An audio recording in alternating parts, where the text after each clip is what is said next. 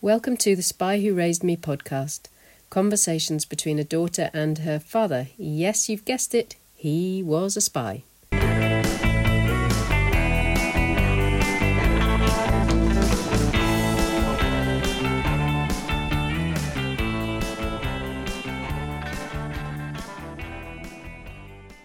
My name's Iain Craigie and I'm here with my dad, Iain Craigie.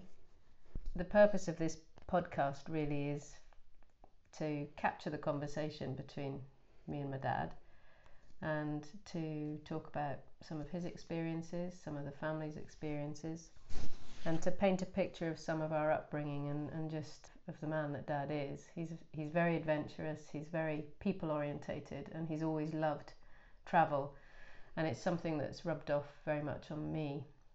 So a couple of the places that we went on holiday as kids were Afghanistan and Gallipoli. So that kind of gives a little bit of background and flavour to Dad and his spirit of adventure, which even though he's now 81, he behaves like a 40-year-old and still has that spirit of adventure. And I'm sitting here with him in the northeast of Scotland on a sofa drinking coffee, and I'm going to start by asking him a little bit to introduce himself and to tell us a little bit about his early life, where he was born and where he was brought up. So, Dad. Yeah, as Jane says, I'm 81-year-old. I think you could say I'm retired, but I still lead a very active life. And here in the northeast of Scotland, we're sitting in this sunroom near Turriff, basking in the sunshine, which is wonderful at this time of year. So I was born in southern Rhodesia, as it was then, in 1938, 8th of September. And I think probably a lot of that year, I was a year and a half, I think, when we came back to Scotland. My father had gone there originally in 1933 with my mother, and they decided at the beginning of the war to come back, but he was there for a number of years, and that was quite a normal thing for people from the north of Scotland, especially the rural areas, to go to Rhodesia, as it was then, Harare. And there's a lot happening in Africa at that time, setting up farms and farming infrastructure and so on. He had been preceded by Hamish, his brother, who had suffered from asthma, and one of the common places for doctors to send sufferers with asthma was to Rhodesia. So he went out there early in the 30s, and he got involved very much in setting up the agricultural scene in Rhodesia. So anyway, and just prior to the war in 1939, my father decided to come back to the UK with the family. Grant was the eldest, Jean was second, and I was the third. Subsequently, another sister was born in Scotland. So we set off on the Warwick Castle, Cunard liner that used to ply between a fading empire in India and Southampton, and it used to. I think that was the only route it plied, is backwards and forwards there. And so anyway, we caught the train, crossed the Kalahari Desert into Cape Town, and we have a copy of the passenger list. In fact, so there were the Craigie family and a number of other people, some who had come from India. So we got back to a country that was riven with the start of a war, and Kingston in, well, Urquhart, first of all, a little thatched cottage in the northeast of Scotland. We found quite quickly, and we rented that first. It was a poky little place with a thatched roof, no toilet, no heating, and one bedroom for between three kids between three and kids. 2 adults. Yes. Wow. And so we settled down there. My dad went to work as an engineer. Then, at the onset of war, he was posted to Palestine, which is quite an interesting place to be. But and your dad, sorry to interrupt you, Dad, but your dad was called Naylor Craigie. Naylor, yes, he was called Naylor Craigie. He was brought up in Rothes. Back the Craigie family had roots going back, I think, 3 generations in Rothes. We settled in Urquhart, very, very rural, small village with a school and a traditional Scottish village. We were affected a little by the war, because when the German bombers had been on raids further south in Glasgow, and I guess in England too, they used to come back and jettison their bombs, and apparently Urquhart was sort of under the flight path of these bombers, and occasionally they would drop a bomb and you would hear this muffled explosion during the night. So we were evacuated from Urquhart, about 2 miles up the road to this elderly lady, Rose, her surname was, and she was typical of that era. She used to make tatties from the local farmer, and she used to shoot deer, Rhodesia. That kept you fed. That's all the food you had. Yes, we had. It was very difficult to get food. Of course, that was prior to rationing and so on. But it was just fairly desperate, because you had to live from hand to mouth, and so that was for, I think we stayed with Elsie Rose, her name was, for 2 years, and it was an odd experience, because in that generation were very hospitable, and nothing like these days. If people are fostered and so on, it's quite a big issue. They just said, okay, yes, come in, and looked after us, and so on. And eventually, at the end of the war, my father came back, and we stayed in Urquhart, by which time we had a toilet. One of my early memories is going up the garden. We had quite a big garden at the back of the cottage, and all the other inhabitants of the village did the same as we did. That was dig a hole and empty the bucket, which was normally outside in a shed, and then you had to then remember where you'd last dug, so as you didn't get this. and we had a neighbour called Mrs. Middleton, who was quite nosy, and she used to look over the fence and say, "No, you cannot put it there. You did that last week." so we had to shuffle around and then have a conference to find out who dug the last hole and where it was. I should imagine, Dad, knowing you had a bit of fun with that. That was good fun. Yes, it was good fun, but that improved quite quickly over a period of 5 years, and I can remember the first toilet that went in. It had no plumbing at first, so we had to we had to be careful we didn't steal a quick pee in the toilet with no water, and then we got we got smacked and told not to do that. But yeah, no, it was a different era, and it was an agricultural area. So I reckon agricultural and fishing was the mainstay of that area. And the school we often reminisce about those of us who are still on the go. And the school was a small school in a village of probably, how many children would have been in the village? I'd have thought 30 children, perhaps.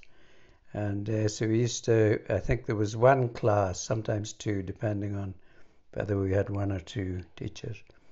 And there's no paper, no pencils. So we used slates for writing on, and slate pencils. They were called little hard, sharply pointed bits of slate. It was. So we scribed on that. And was that, Dad, because there was no supplies after No the war? supplies, yes, no supplies, no paper, no pencils. So anyway, we had that was quite funny because you had to have, one of the disciplines of the school was that you had to fill a little box with a wet rag, so that every Monday morning the teacher, who was called Miss Thompson, she was quite strict, and she had funny glasses, like little glasses, round glasses, and she would say, "Children, open your boxes." So you'd open your boxes to make sure that your box had water in it, so you could wipe it. But there was one boy who was a farmer's son, and he always used to forget to fill his box to dampen his cloth, so he used to pee in his box. And his name was Jimmy Petrie. I mean, I think he died a long time ago, so you won't mind me saying it. But so he used to get every other Monday he would get told off by Miss Thompson and say, "Jimmy Petrie, you must not pee in your box. You mustn't." So, but it didn't make any difference. Yeah, he always came in with this. So that was school in a village, and we moved from there after, I think it was about 5 years, and moved to a village in close to Elgin, closer to Elgin. It was on the estuary of the River Spey, and my father bought a house there. But the interesting thing about Kingston was it was a dead end. No school. The school was in the neighbouring village of Garmouth, and in the 1850s, two entrepreneurs from Kingston upon Hull in England saw a huge opportunity for building ships in the village Of Kingston on Spey. Yeah. So they came out and built two wonderful houses for themselves, because they were crofter houses, little cotter houses, very small. And that was the house that we lived in for when we moved from Urquhart. So that was, when did they build those houses? 1800s? That was, yes, 1800s. So, and what they did was, check it out, Google it, it's well worth a look. And they came, and there was no supply of wood, and the road system wasn't very good. So they decided that they could set up a shipbuilding company in this little village on the estuary of the Spey. So they went upstream, having done some detective work beforehand, and they found this wonderful stand of mature Scots pines at Rothimarcus, I think it was upriver. So they went to the owner the forest, who was a laird, I think. I can't remember what he was called, but anyway, they approached him and said, would you be interested in selling us part of the forest?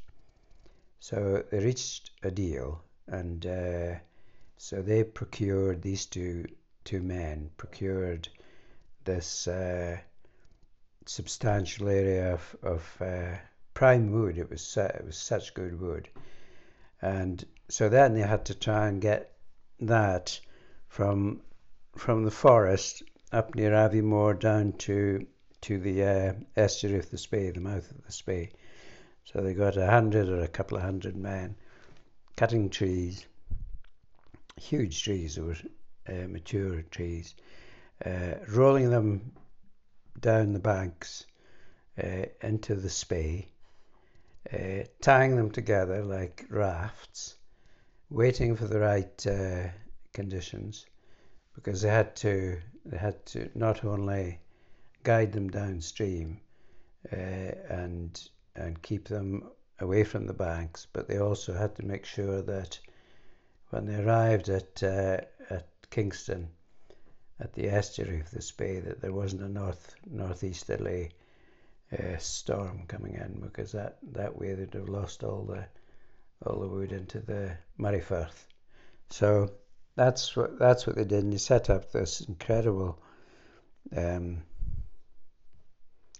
shipbuilding business with ocean-going schooners, and most of them sold into the tea trade. And they had some really big ships. A terrible storm in 1829, I think it was, a bit later maybe, that was an enormous storm that got rid of about half of the boats that they were in the process of building, and those finished up scattered along the shores of the Murray Firth. They managed to save some of them, but so then they went on, the same two men from Kingston upon Hull, and by this time they'd built up their workforce through local people and local joiners and so on, and they set up an incredible system whereby they harnessed water and wind to cut those huge trees that were coming down the Spey into the village. So initially they had to do that by hand with pits, with one man in the bottom of the pit and one standing above with a cross-cut saw. So heaven help the guy who was in the bottom of the pit. I think they took turnabout. They used to drink heavily, I think, and you can imagine. Put sawdust up their nostrils and so on. But anyway, so that went on into the early 1900s, by which time they had started building steamships, and a number of steamships were built there. But over the next 20 years or so, the shipyards closed down, and it returned to a sleepy little village with no real industry, except for the fact that some of the artisans who were working on the shipbuilding effort migrated to the fishing industry. So there was Bucky and Cullen and Banff and Macduff, where they were building boats to fish in the North Sea and go on whaling trips. So that's where they finished up. So the industry ended in Kingston, but certainly there were a lot of young loons, boys, so that's the Doric for boys, right? Who remained very industrious and adventurous, and Yes. And you were probably one of the ringleaders of being wild, and you had a lot of freedom to explore the area, and you used to create quite a lot of mayhem, I understand. So could you tell us a little bit about your upbringing? Well, I mean, that was a rural village in Scotland, and I mean, we'd know there was eventually one bus a week, I think. But basically, you were stuck with your school friends. You were stuck with who lived in the village. So, and you had to amuse yourself somehow. So we were all very proficient fishers. We poached salmon sometimes too, and learned how to use a snare to catch a salmon, and we helped the salmon fishing industry, which was very active at that time, netting salmon as it came from the North Sea into the River Spey. But I mean, we had a policeman in the neighbouring village, Garmouth, who was quite often down chasing the boys of Kingston because we were unruly, and we did things like one thing we loved to do was in the baker's shop. There's a little baker's shop that was very kind of cosy and couthy, and it had a low roof and a chimney, and he used to bake his bread and have peat in his ovens to give the heat. So we used to climb up on the back of this little house with a clod of turf, and when he was firing up in the morning for his we used to put this turf on the chimney, which we could just about reach from the bank at the back, and then give him about 5 minutes to realise that his place was filling up with smoke and peat fumes, and of course it spoiled his bake for that day.